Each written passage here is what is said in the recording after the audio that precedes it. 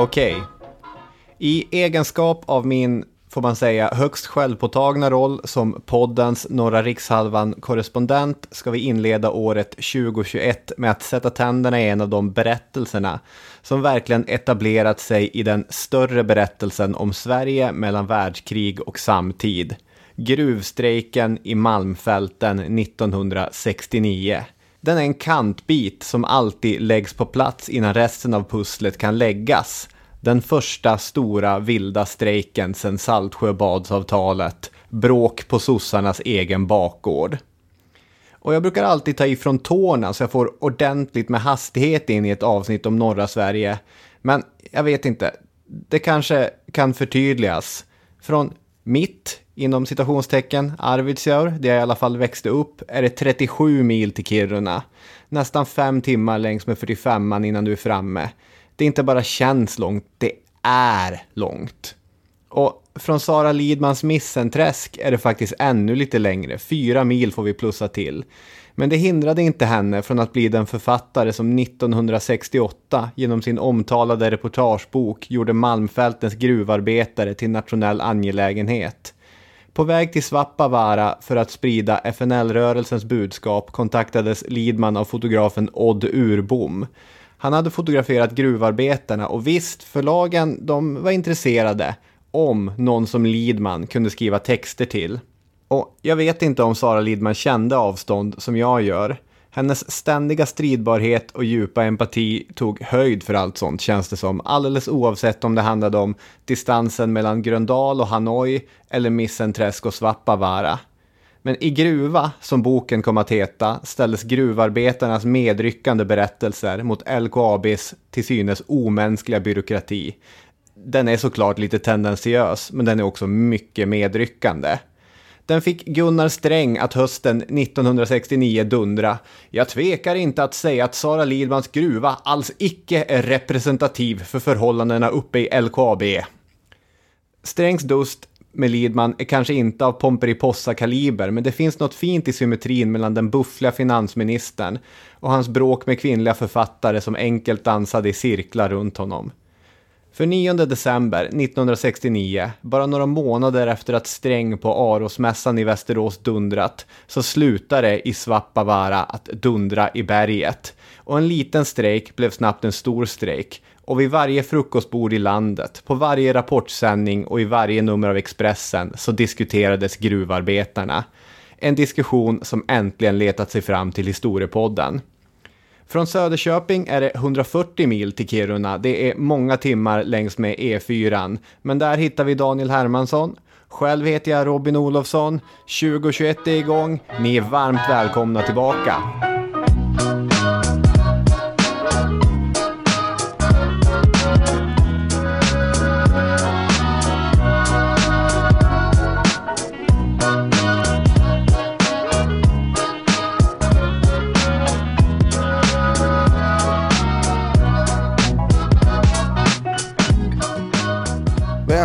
Välkomna och gott nytt år till allihop där ute. Gott nytt år. Ja.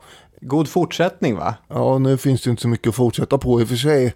Men ändå, jag bor inte i Söderköping. Kommun? Ja, kommunen, ja, men det är inte nödvändigtvis samma sak.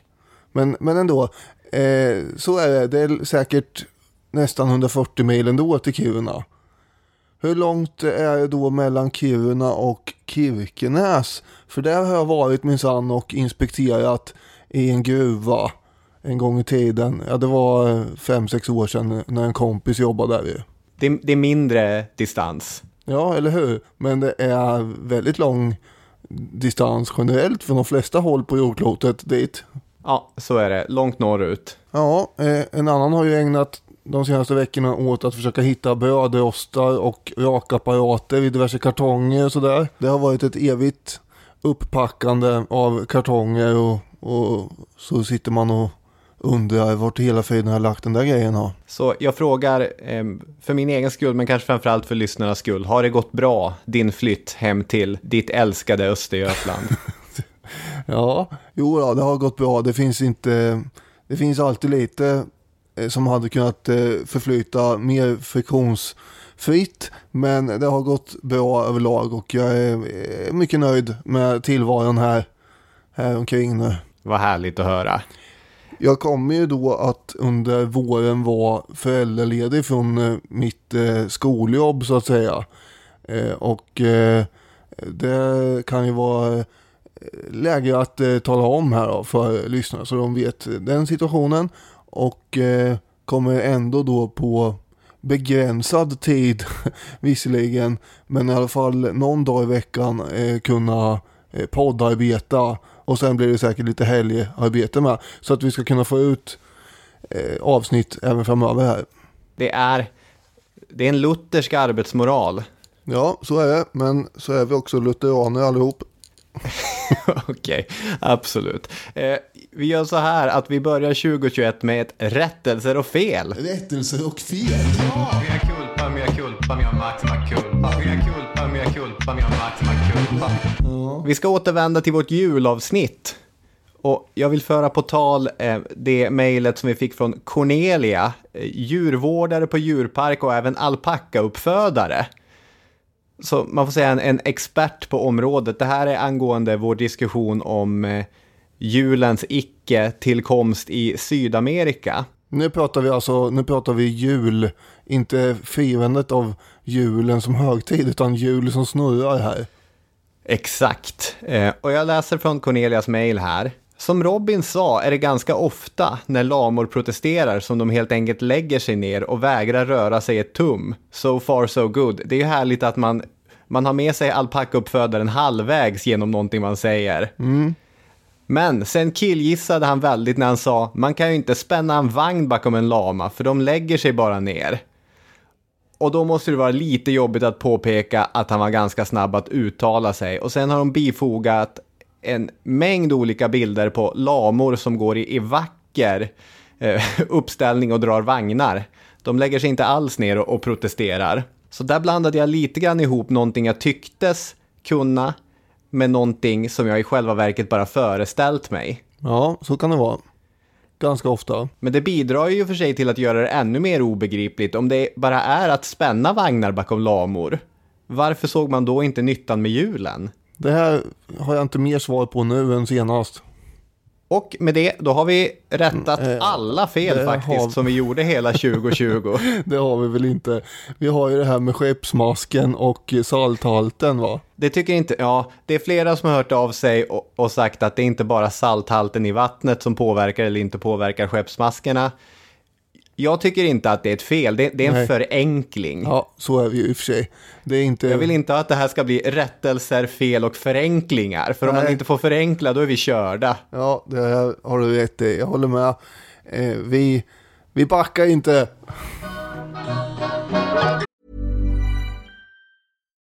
Millions of people have lost weight with personalized plans from Noom.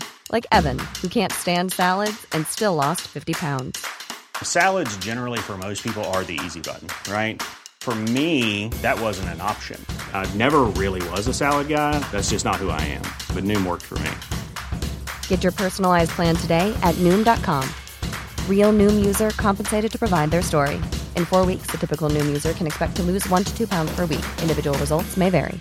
Hiring for your small business? If you're not looking for professionals on LinkedIn, you're looking in the wrong place. That's like looking for your car keys in a fish tank.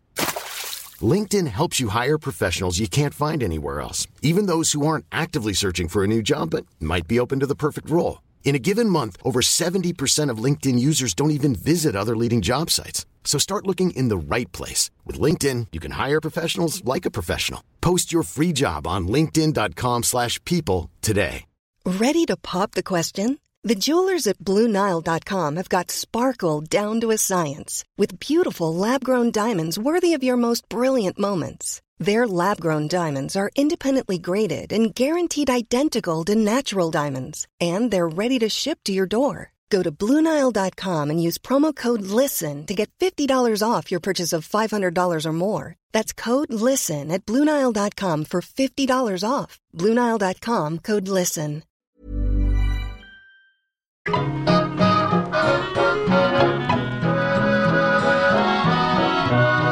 Okej, det här ska handla om Kiruna på 1960-talet, eller inte bara Kiruna, det ska handla om hela Malmfälten på 1960-talets slut.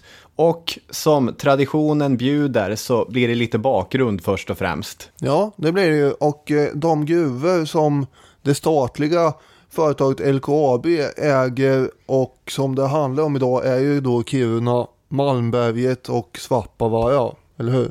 Malmberget som ligger i Gällivare kommun och Gällivare är ju tillsammans med Kiruna den stora gruvkommunen.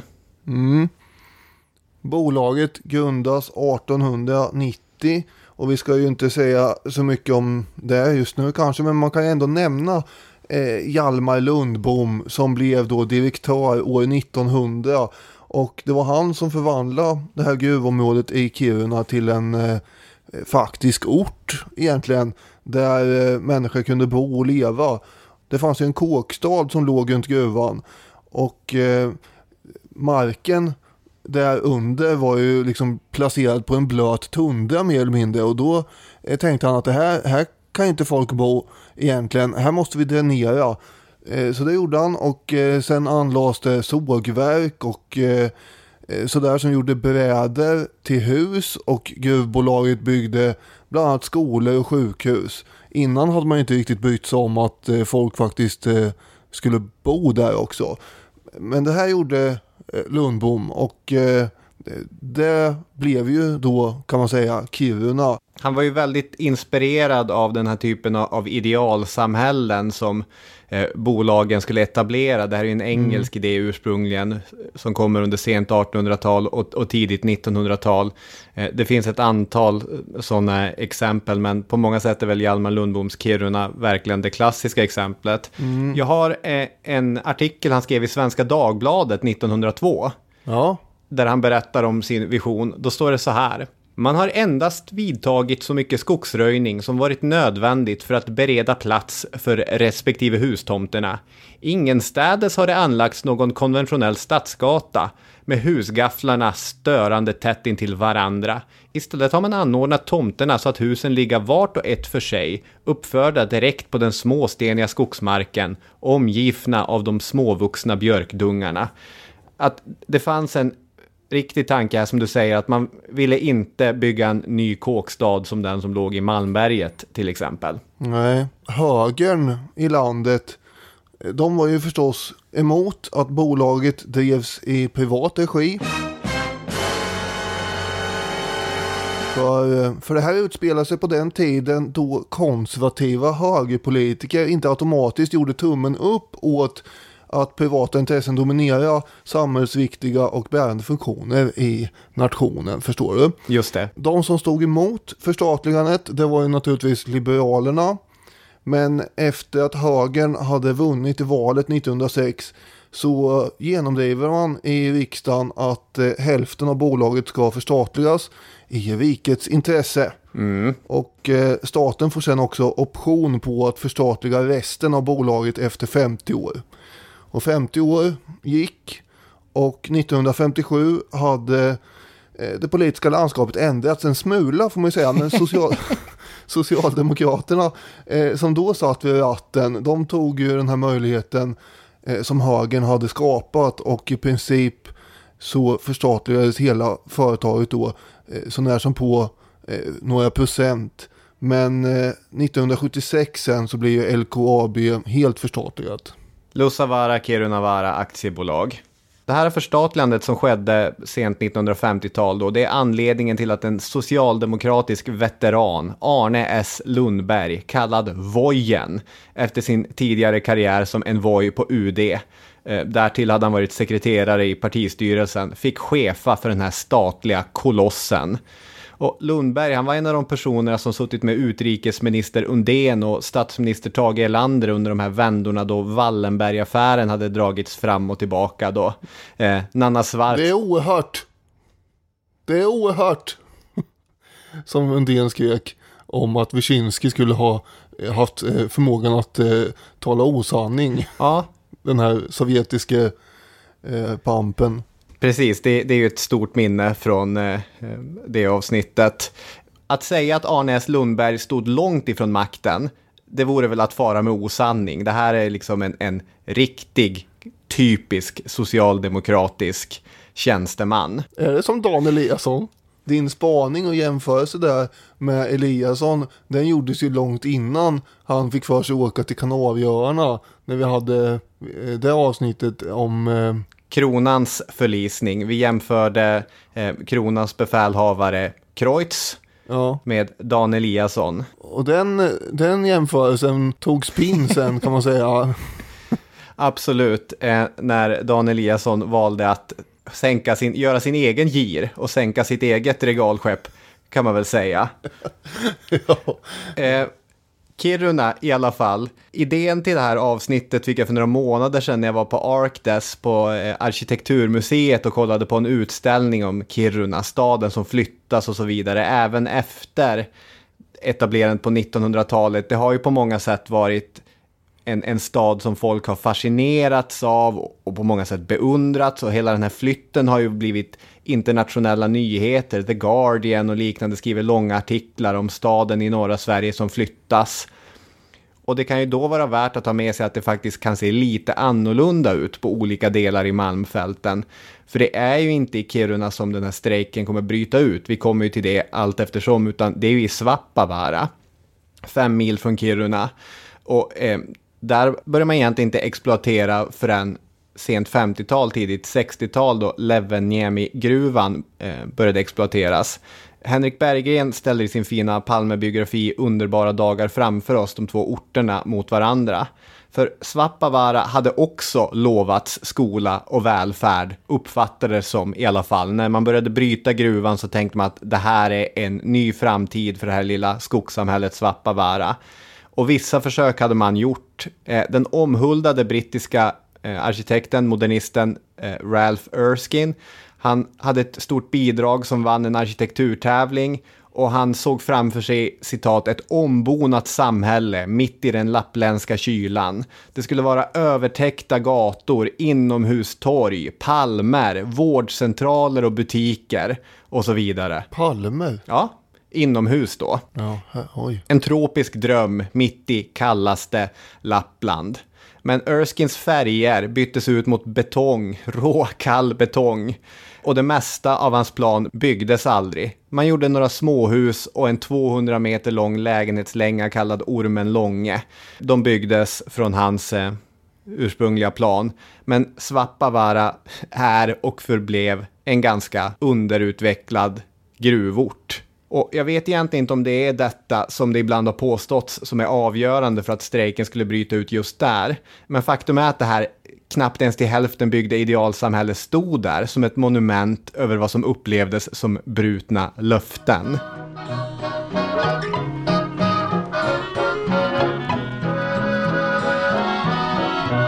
Du nämnde ju Saltsjöbadsavtalet där i inledningen. Mm. Och vad är det då? Kanske någon sitter och tänker. Jo, det var ju en överenskommelse mellan Arbetsgivarföreningen och LO. Parterna helt enkelt. Och bakgrunden till Saltsjöbadsavtalet är ju att de första decennierna av 1900-talet var ju präglade och innehöll en hel del konflikter och strejker på arbetsmarknaden. Och då har vi ju de kanske mest dramatiska händelserna är väl storstrejken 1909 och skotten i Ådalen 1931. Varken LO eller SAF var ju särskilt intresserade av att politikerna skulle blanda sig i det här. Nej. Ett socialdemokratiskt lagförslag om reglering hade ju stoppats i riksdagen 1935. Och det var efter det och i en situation då ekonomin också stadigt förbättrades och växte som LO och SAF satte sig ner och så började de förhandla då 1936 för att förekomma politikerna lite grann, känns det som. Och resultatet blev då Saltsjöbadsavtalet som slöts den 20 december 1938. Och på det stora hela så handlar det om att arbetsmarknadens parter ska förhandla med varann och reglera löner och arbetsförhållanden utan politisk inblandning. Och det är det här som har kallats för den svenska modellen. En strejk kan egentligen bara utlösas om förhandlingarna strandar och aktuellt fackförbund utropar en strejk. Det kommer ju bli aktuellt i det här avsnittet sen då. För utan fackförbundet och LOs godkännande så kallas det för vild strejk. Exakt. Och det är bakgrunden till själva Saltsjöbadsavtalet som jag drog nu. Men Saltsjöbadsavtalet i sig är ju då en bakgrund till det som kommer, som vi ska prata om. Eftersom de följande 31 åren är ju strejkfria mer eller mindre. Och svenskarna vande sig vid att saker och ting rullar på tämligen friktionsfritt på arbetsmarknaden. Ja, absolut. Under hela rekordåren på 50- och 60-talet så bara trillar det på. Berggren har följande statistik om europeiska länders tappade strejkdagar 1967. Det är liksom 2 år före den här vilda strejken då. Sverige förlorade i snitt 0,05 arbetsdagar per 100 000 invånare i strejk. Det är extremt lite. Det kan jämföras med den franska siffran 84,3 dagar per 100 000 arbetare eller den amerikanska siffran 271,1 som är samtida. Så att man märker ju att i Sverige i princip så var det, man strejkade inte speciellt mycket. Man kompromissade, slöt avtal. Och det trallade på. Saltsjöbadsandan kan det ju benämnas. Kompromiss och samförstånd.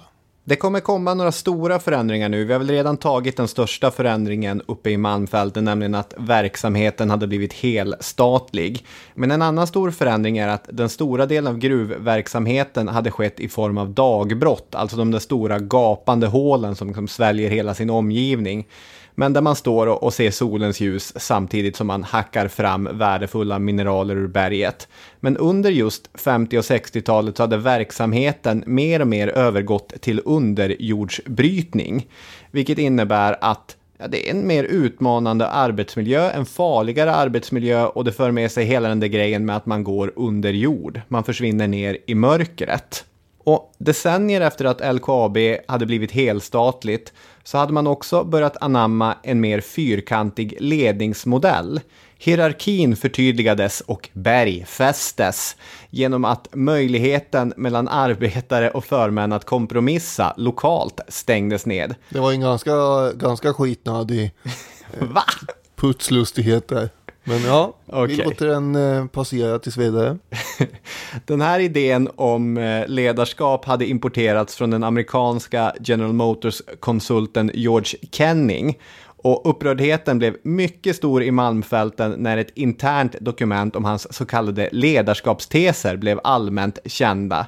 Där står det till exempel att ett effektivt ledarskap är att leda genom styrning och inte genom exempel, tes 15. En chef måste visa fullständig lojalitet mot överordnad, tes 17. En chef identifierar sig med och understödjer alla beslut i företaget, tes 18. Och måste vara beredd att byta ståndpunkt för att stödja högre chef.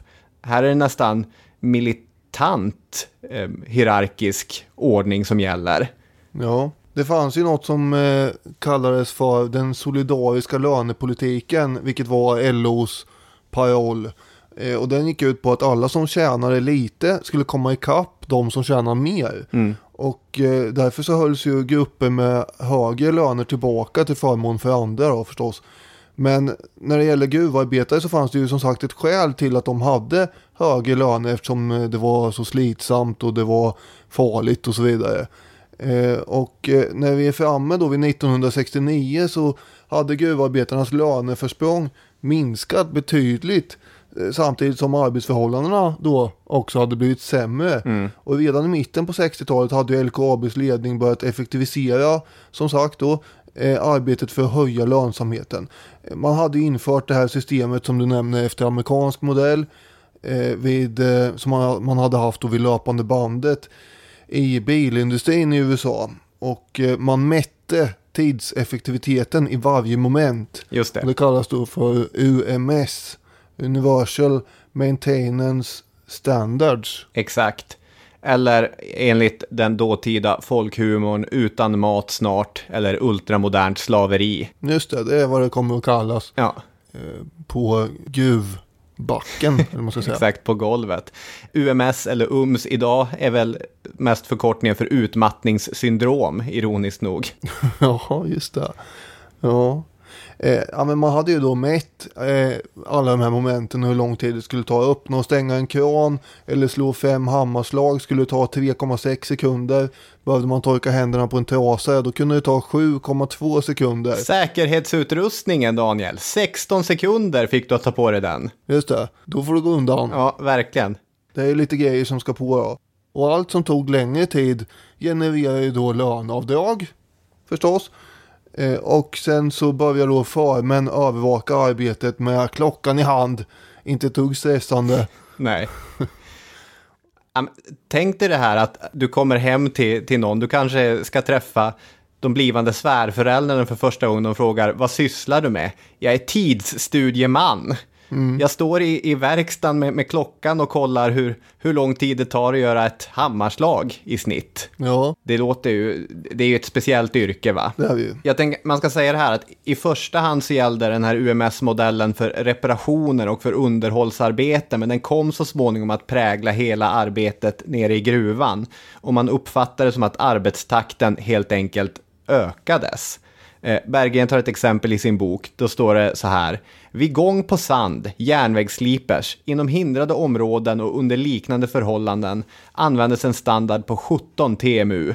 Alltså en TMU är 1/1000 timme per steg. Så då har man klockat alltså hur lång tid det tar att ta ett steg på järnvägsslipers. Minsta lilla sak skulle mätas, vilket låter omänskligt, eller som den dåtida kritiken gick ut på, vi är inte maskiner, som de skrev på sina plakat, gruvarbetarna. Men man ska ha med sig att det här är grundplåten för det systemet som till exempel har gjort Amazon till ett av världens största företag. Att arbeta på ett Amazon-lager, det är att få varje litet arbetsmoment mätt, bedömt, tidsatt och push-notiser i din enhet när du inte hämtar skruvar i rätt fack nog snabbt.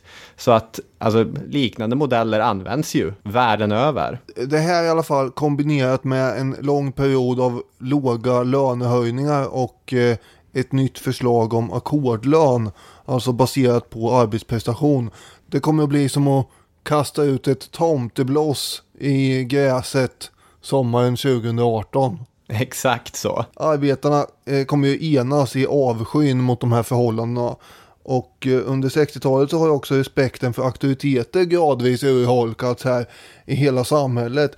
Och snart är man sådär heligt förbannad som jag tror att bara tysta norrländska män kan bli.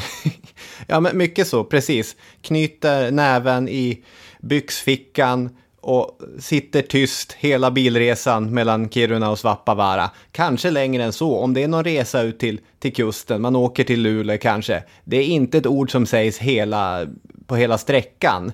Man är bara tyst rasande. Det här har du erfarenhet av? Ja, men delvis. Jag tycks känna igen typen, men det ska sägas att jag har ju vuxit upp kring många fryntliga norrländska gubbar också. Mm. Sen när du blir arg själv så är ju det inte, det blixtrar ju inte om det som det gör om en annan, utan det är ju mer väldigt passivt aggressivt. Ja, det är faktiskt sant. Till råga på allt så har ju också bolagets ledning flyttat huvudkontoret från Kiruna till Stockholm, vilket ger känslan av att de helt har tappat kontakten med situationen i gruvorna. Och gruvarbetarnas måltavlor, det kommer ju bli staten som är ägare och bolagets ledning som eftersträvar den här högsta möjliga lönsamheten på arbetarnas bekostnad, och även då förstås Gruvarbetarförbundet som inte anses stå upp för medlemmarnas skull. Nej.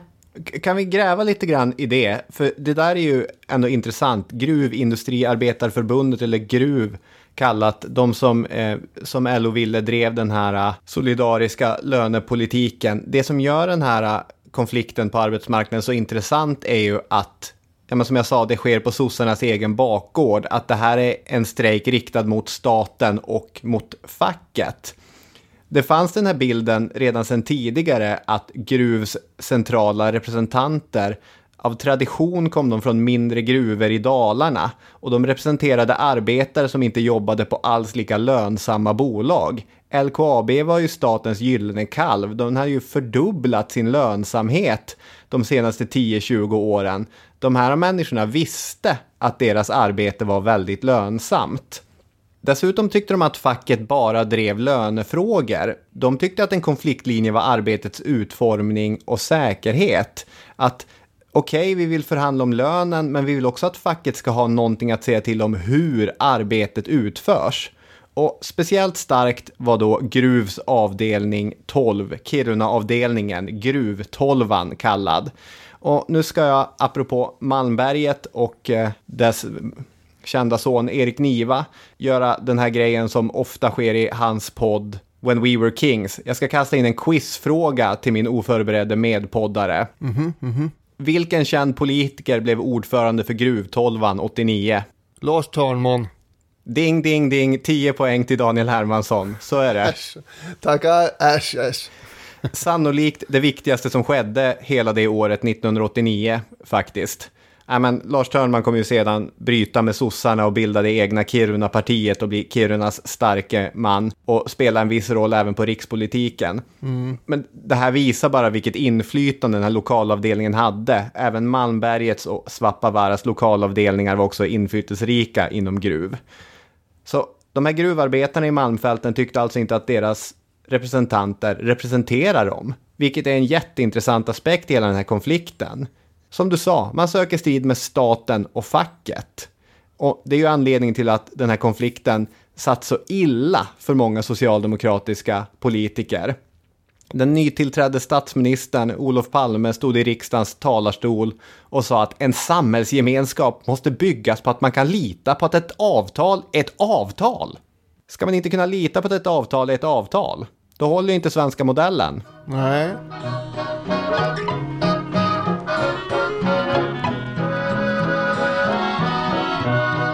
Sen händer då det som Kjell-Olof Feldt menar kom som en chock för Olof Palme. Morgonen tisdagen den 9 december när det är 29 grader kallt, då kommer 35 arbetare till gruvan i Svappavaara som ligger några mil söder om Kiruna. Men istället för att börja jobba så sätter de sig då ner helt sonika i truckverkstan och när någon undrar vad håller ni på med då svarar de det är sittstrejk. Och ganska snart så kommer det här sprida sig, den här uppgiften. Och efter första rasten så är hela Svappavaara-gruvan i strejk helt plötsligt. Och man springer runt då, förmodar jag, en del farmän och börjar rota i papperna och se har det här någon förankring någonstans? Men det har det ju inte. De kommande 2 dagarna så går också gruvarbetarna i Kiruna och Malmberget ut i strejk. Det kommer bli nästan 5 000 arbetare som befinner sig i strejk då. Exakt. Inledningsvis sympatistrejkar även hamnpersonalen i utskeppningshamnen i Luleå. Så att de är på sin höjd nästan 5 000 arbetare som vägrar att bryta och skeppa malm. Och det var nog inte bara Palme som satte kaffet i vrångstrupen här och blev arg på att ett avtal inte var ett avtal. Utan ledarna i Gruvarbetarförbundet, de fördömde ju det här agerandet eftersom det låg utanför fackförbundets godkännande. Och LKABs ledning som då just också låg i förhandlingar med det här Gruvarbetarförbundet, de drog sig ur de förhandlingarna och vägrade fortsätta förrän arbetet återupptogs då. Gruvarbetaren Harry Holmlund, han hyr ju då sporthallen i Kiruna där gruvarbetarna kommer att samlas för en rad stormöten. Och arbetarna kommer att kräva att få förhandla direkt med LKAB utan fackförbundens inblandning. Men LO, de försöker då med den här klassiska söndra och härska taktiken genom att erbjuda några av arbetarna från enbart Svappavaara-gruvan att få komma med i förhandlingarna.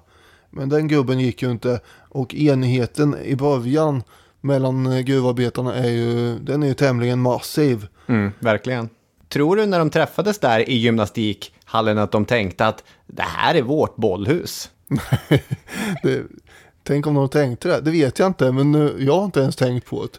Men det är ju som ett bollhus för dig där. Ja. Nu gör vi då en referens till franska revolutionen här, kan vi tillägga. Där man svor eden i bollhuset. Det här kommer ju vara direkt demokratiska stormöten och efter ett tag så kommer de ju börja ske på Kirunas nyinvigda stadshus, numera rivet. Tyvärr, det är det som delvis den här utställningen på Arkdes handlar om.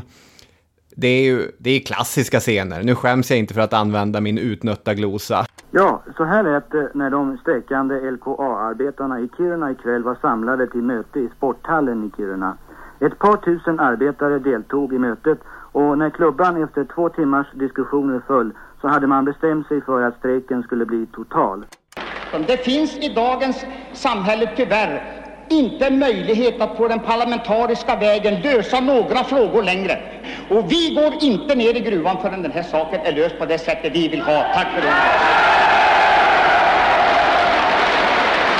det. Då de här gruvarbetarna fyller lokalen och man har intensiva diskussioner och strejkkommittéer väljs, beslut ska fattas. Eftersom gruvarbetarna inte vill att de här centrala representanterna för gruv ska föra deras talan så väljer de sina egna representanter.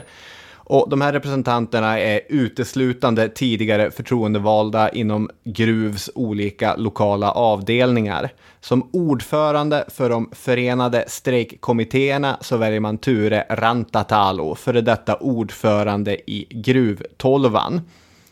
Och det här är ju en region som av tradition har präglats av motsättningar mellan socialdemokrater och kommunister. Och det är mycket det kortet som kommer spelas, bland annat av Gruvs tillförordnande ordförande, alltså på central nivå, som menade att det här var en kommunistisk attack mot fackföreningarna.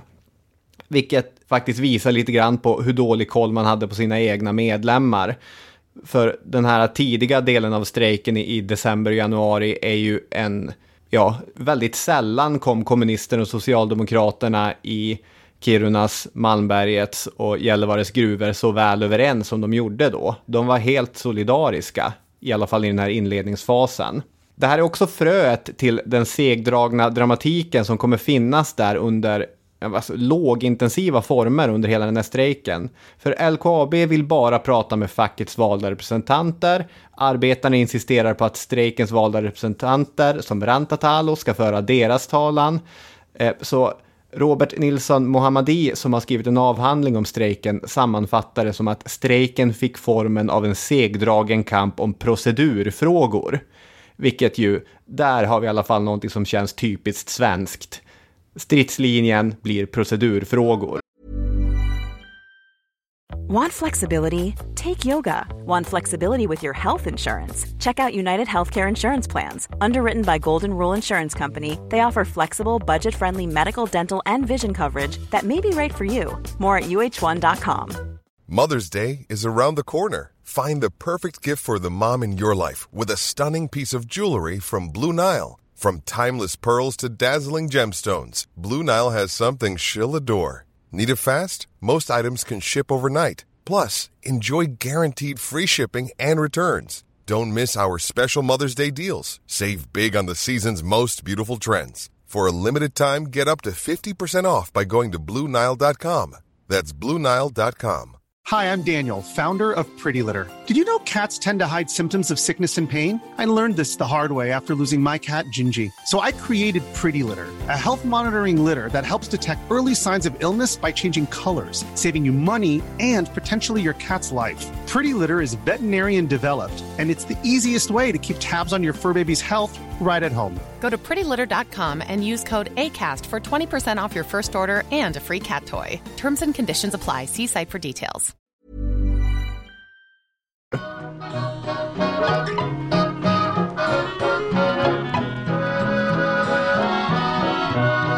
Dagarna kommer bli till veckor och man börjar närma sig jultider.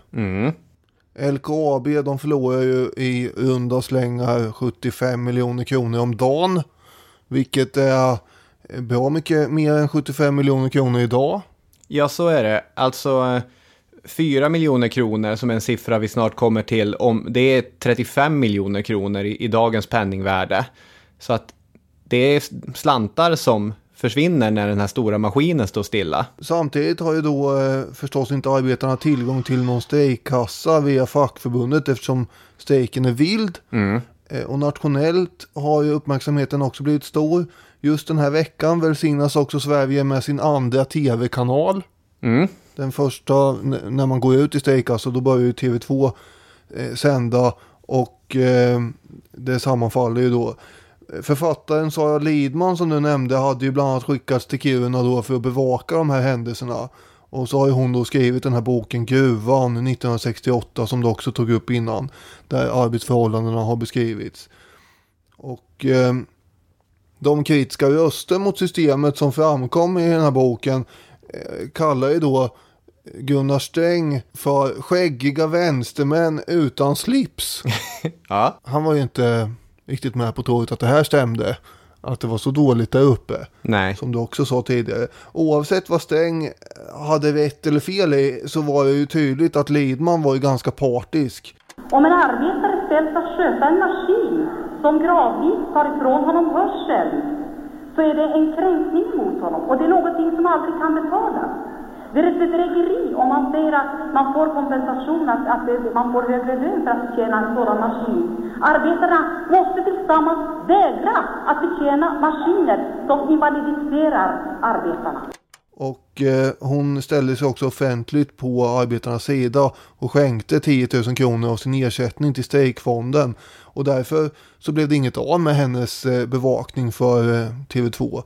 Men hon var ju knappast ensam. Mediesverige var ju mer begränsat på den här tiden, om man uttrycker sig milt. Särskilt när det gäller tv och radio eftersom det var monopol. Men ändå fanns de första 3 veckorna ungefär 30 personer från SVT och SR i Kiruna. Och totalt sändes det 522 inslag i tv och radio under hela strejken. Och rapporteringen anses ha varit aningen vinklad till förmån för strejkarna. Ja, så får man nog säga att det var också. För det här är ju den avgörande skillnaden mellan LKAB-strejken och tidigare liknande strejker. Man kan ta till exempel metallstrejken 1945. Vilket är ett exempel där kommunister verkligen hade ett avgörande inflytande. Men alltså, i slutet av 1960-talet så hade ju media klivit fram om man bevakar det här i direktsändning. Det är ju ungefär som skillnaden mellan andra världskriget och Vietnamkriget. Att människor utsätts för det här hela tiden och man blir väldigt emotionellt engagerad i gruvarbetarnas sak. SVT genomför ju en opinionsundersökning som visade att 64% av befolkningen stödde gruvarbetarna och att 80% av befolkningen tyckte att deras krav var berättigade eller ganska berättigade. Så de här socialdemokratiska politikerna och tjänstemännen och chefslagret på LKAB befinner sig i ett medialt och ett opinionsmässigt underläge här.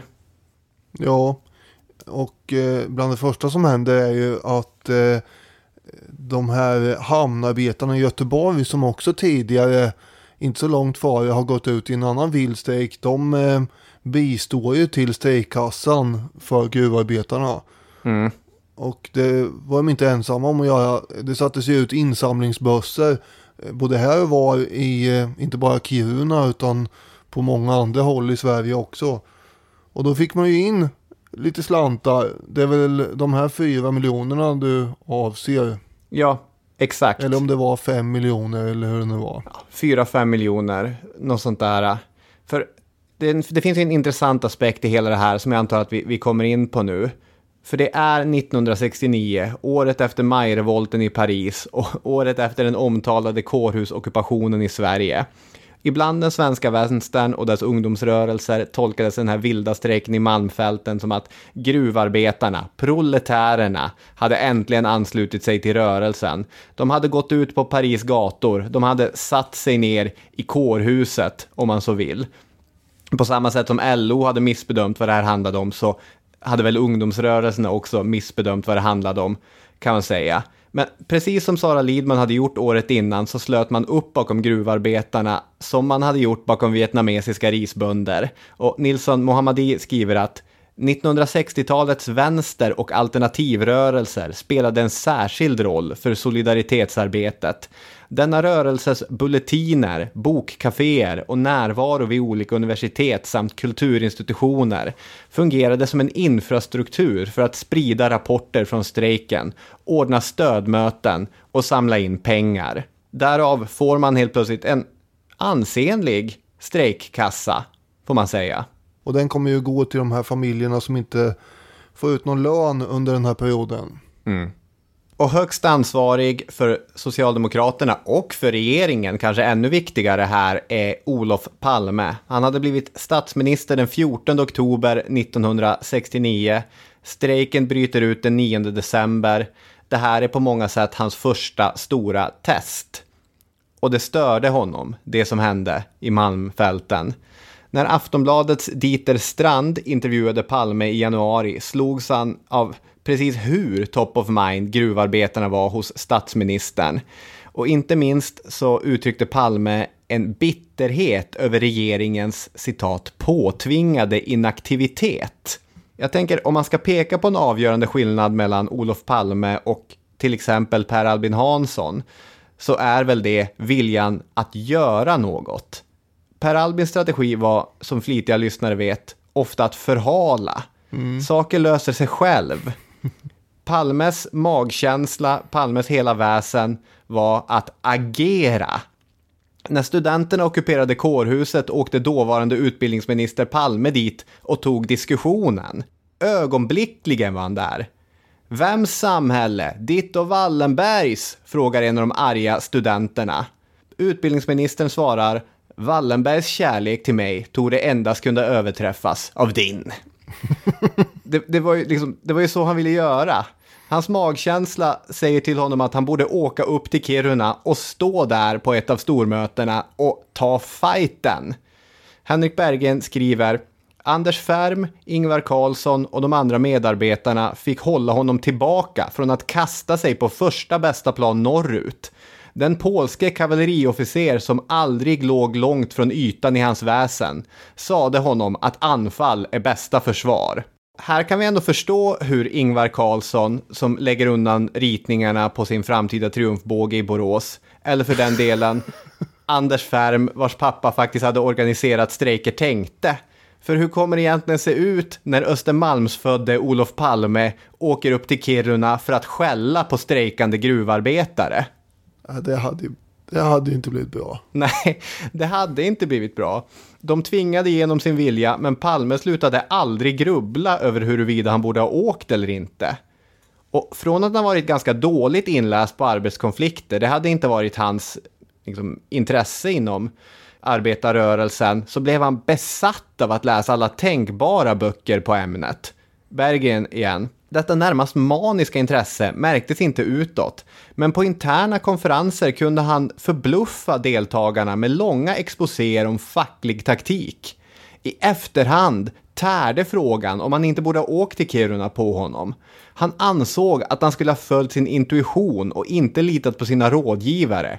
Gruvstrejken satte ännu en repa i Palmes självförtroende.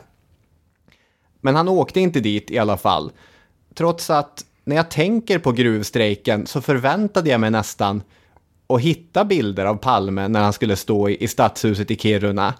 Ungefär på samma sätt som man förväntar sig att vid alliansens bildande se bilder på de 4 i badtunnan. Ja, just det. Men det skedde ju aldrig. Nej, jag tänkte nog också att han var där, men det var han alltså inte.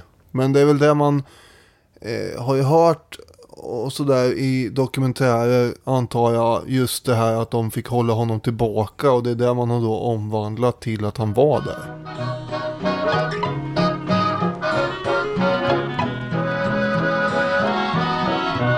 LKAB är lite pressade och efter nyår så kommer då en 27-mannakommitté med representanter från de 3 gruvorna att accepteras, och också i den kommittén ingår en rådgivare från facket som får vara med på ett litet hörn då. Men snart börjar den här enade fasaden mellan gruvorna och spricka lite grann. Det de är helt överens om, det är att det är inte någon från facket som ska vara ledande talesperson. Nej. Och det hålls en rad stormöten där känslorna svallar.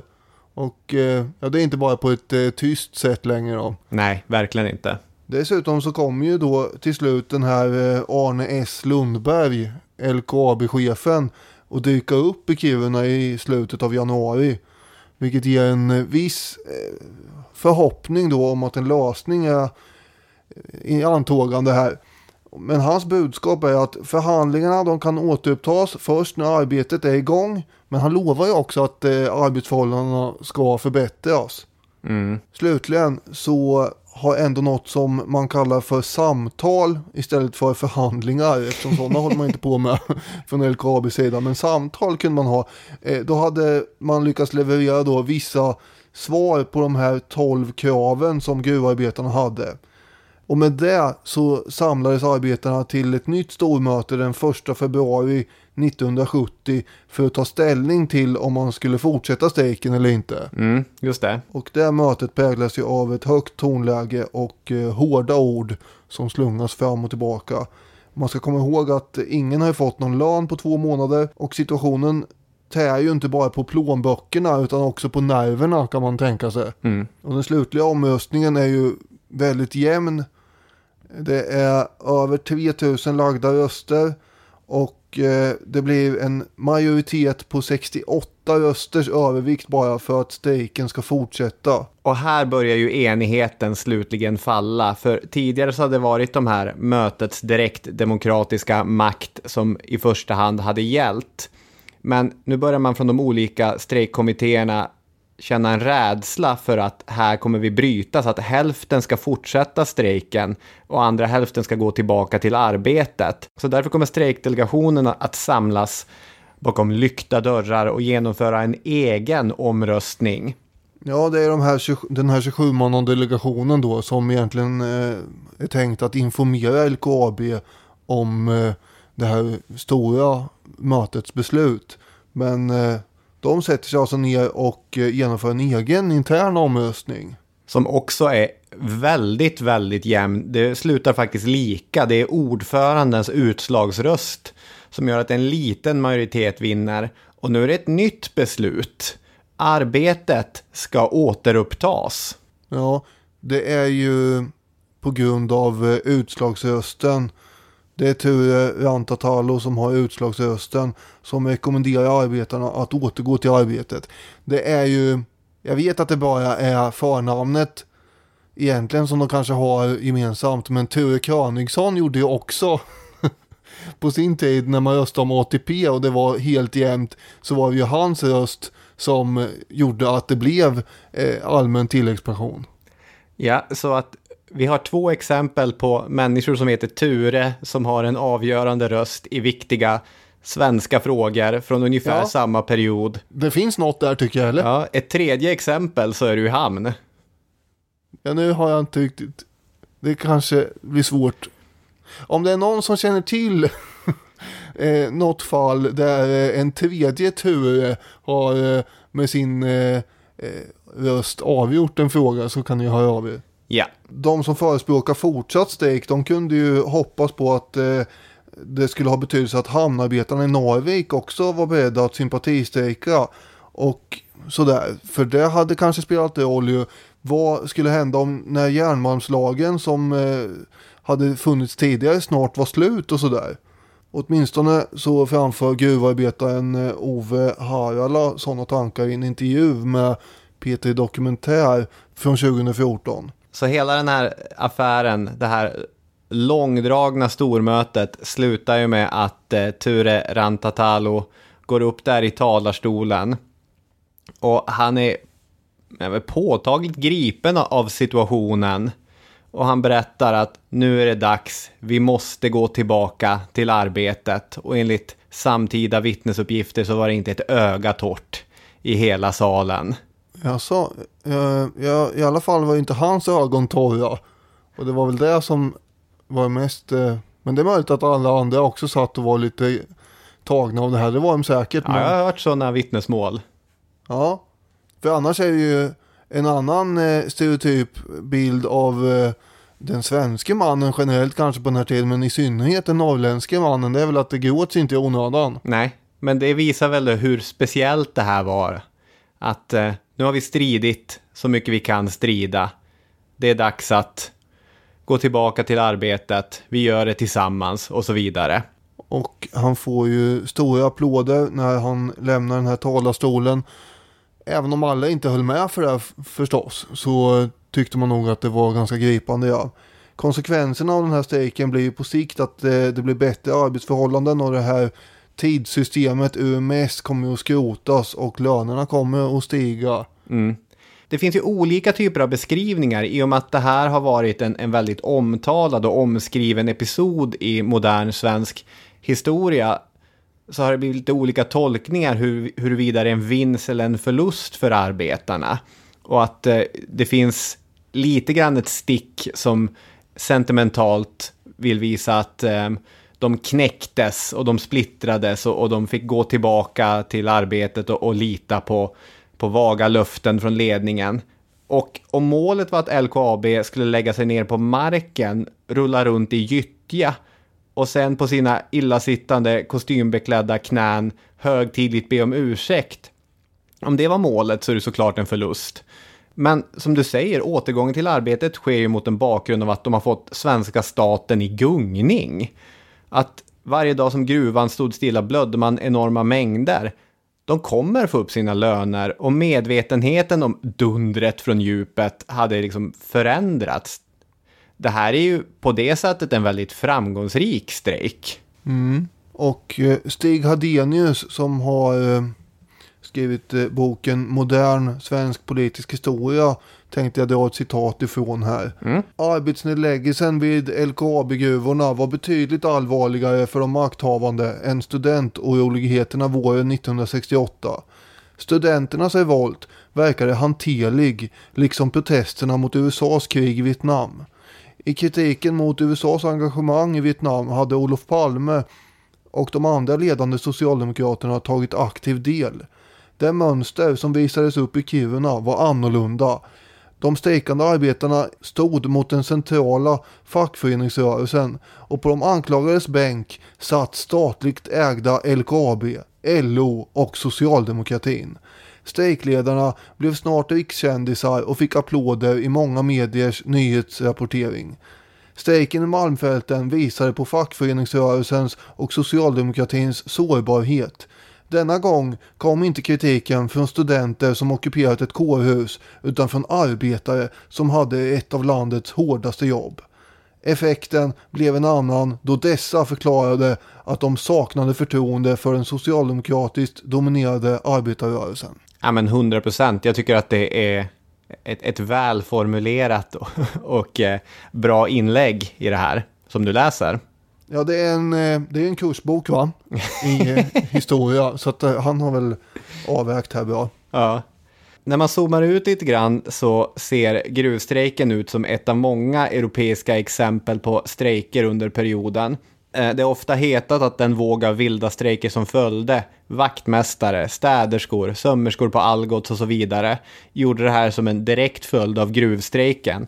Vilket såklart kanske är sant till viss del, men det handlar ju också om att samma grundläggande förutsättningar, löner, arbetsvillkor, värdighet och så vidare fick människor i Sverige och resten av Europa att i stor utsträckning gå ut och strejka under de här åren.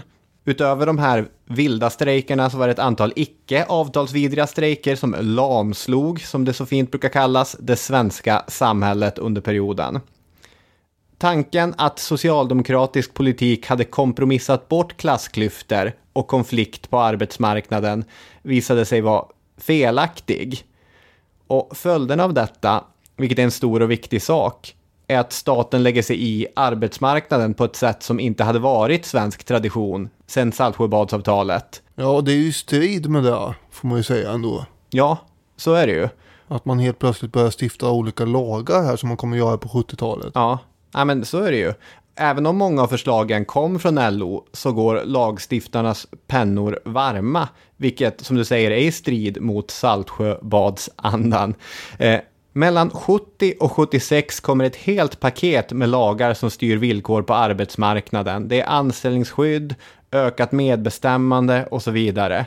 Mest omtalad är såklart 1974 års lagstiftning om anställningsskydd, LAS. Borgerlighetens röda skynke egentligen allt sedan dess.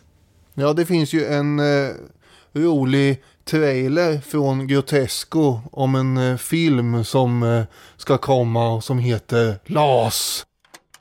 Om ni genomför det här så kommer det få väldigt stora konsekvenser för rörligheten på arbetsmarknaden. Och där har vi ju till exempel då Henrik Dorsin som spelar en upprörd Ulf Adelsohn, moderatledaren. Ja. Men det är ju den nya förändringen av LAS som kom 1982 som det gäller. Men den presenterades ju och genomfördes till början med 1974. Exakt. Sen har vi MBL som kommer 1977, medbestämmandelagen som ger anställda inflytande eller åtminstone möjlighet att få insyn i viktiga förändringar inom företag. Just det, sådana möten. Nu i skolor är ju inte kanske så här klassiska storkapitalistiska företag på det sättet, men där har man ju sett många MBL-möten när fackets representanter sitter med rektorerna och diskuterar. Det är det som lite käckt brukar kalla för samverkan, tror jag. Jag tror att det är olika former, samverkan och MBL. Jaha. Jag kan ha fel. Alltså, jag vet bara att det är en massa, när man var ny i branschen och då fick man höra att någon kollega var iväg på samverkan och satt och samverkade med någon rektor någonstans. Ja. Men det kanske inte hänger ihop med MBL då. Som sagt, jag kan ha fel, men jag tror att det är två olika former av samma sak. Och dessutom kommer ju arbetsmiljölagen som stramar upp saker och ting med. Sen har vi ju försören, vad man får säga, någon slags final på det här. Och det är ju löntagarfonderna. Ja. Rudolf Meidner, en LO-ekonom som var med och utforma det här löntagarförslaget, hade ju kommit till slutsatsen att det som ledde till gruvstrejken 1969, det måste ju förhindras genom att ge arbetarna större inflytande i företagen. Åtminstone hade säkert gruvstrejken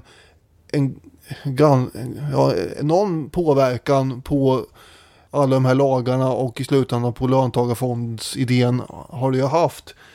Och det här röstas ju också igenom då 1983, då man hade baxat löntagarfonderna som var ett enda skit, ända dit. Ja, för att citera Kjell-Olof Feldt och hans dikt. Ja, just det. Finansminister Kjell-Olof Feldt kanske vi ska säga. Just det. Och löntagarfonderna var väl kanske den mest radikala konsekvensen av den här vågen av lagstiftning som följde efter gruvstrejken.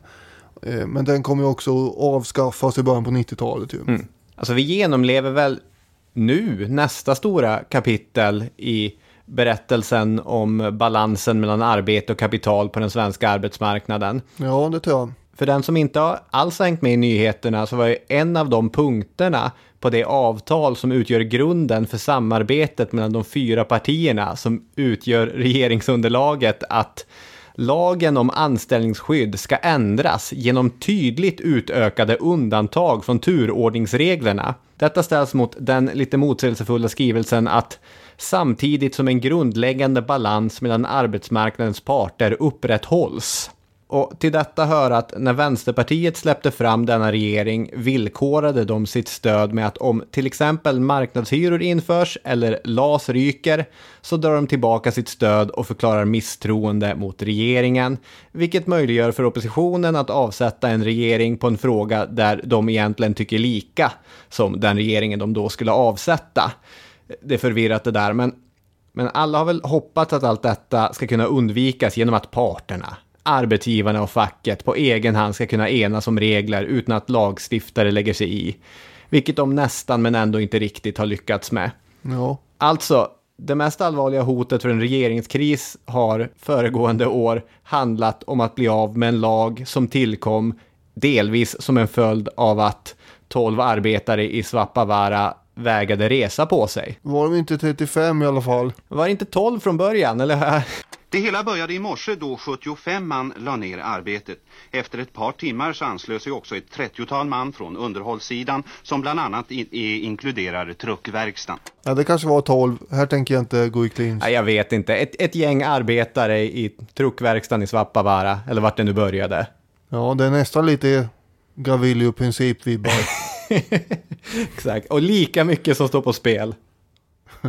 Ja, vad jag menar med det är ju förstås inte att någon har sprungit iväg och skjutit någon kronprins här, utan att vem som helst kan i historien helt plötsligt finna sig i en situation där man påverkar väldigt mycket egentligen.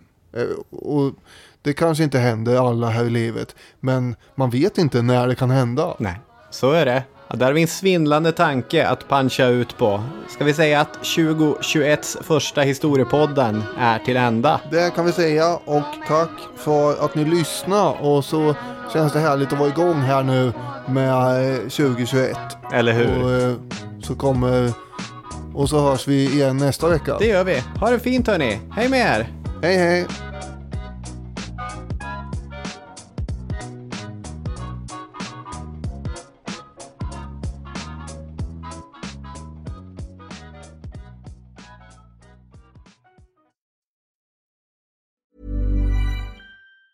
A lot can happen in 3 years, like a chatbot may be your new best friend. But what won't change? Needing health insurance. United Healthcare Tri-Term Medical Plans, underwritten by Golden Rule Insurance Company, offer flexible, budget-friendly coverage that lasts nearly 3 years in some states. Learn more at uh1.com. Planning for your next trip? Elevate your travel style with Quince. Quince has all the jet-setting essentials you'll want for your next getaway, like European linen, premium luggage options, buttery soft Italian leather bags, and so much more. And it's all priced at 50 to 80% less than similar brands. Plus, Quince only works with factories that use safe and ethical manufacturing practices. Pack your bags with high-quality essentials you'll be wearing for vacations to come with Quince. Go to quince.com/trip for free shipping and 365-day returns. Hi, I'm Daniel, founder of Pretty Litter. Did you know cats tend to hide symptoms of sickness and pain? I learned this the hard way after losing my cat, Gingy. So I created Pretty Litter, a health monitoring litter that helps detect early signs of illness by changing colors, saving you money and potentially your cat's life. Pretty Litter is veterinarian developed, and it's the easiest way to keep tabs on your fur baby's health right at home. Go to prettylitter.com and use code ACAST for 20% off your first order and a free cat toy. Terms and conditions apply. See site for details.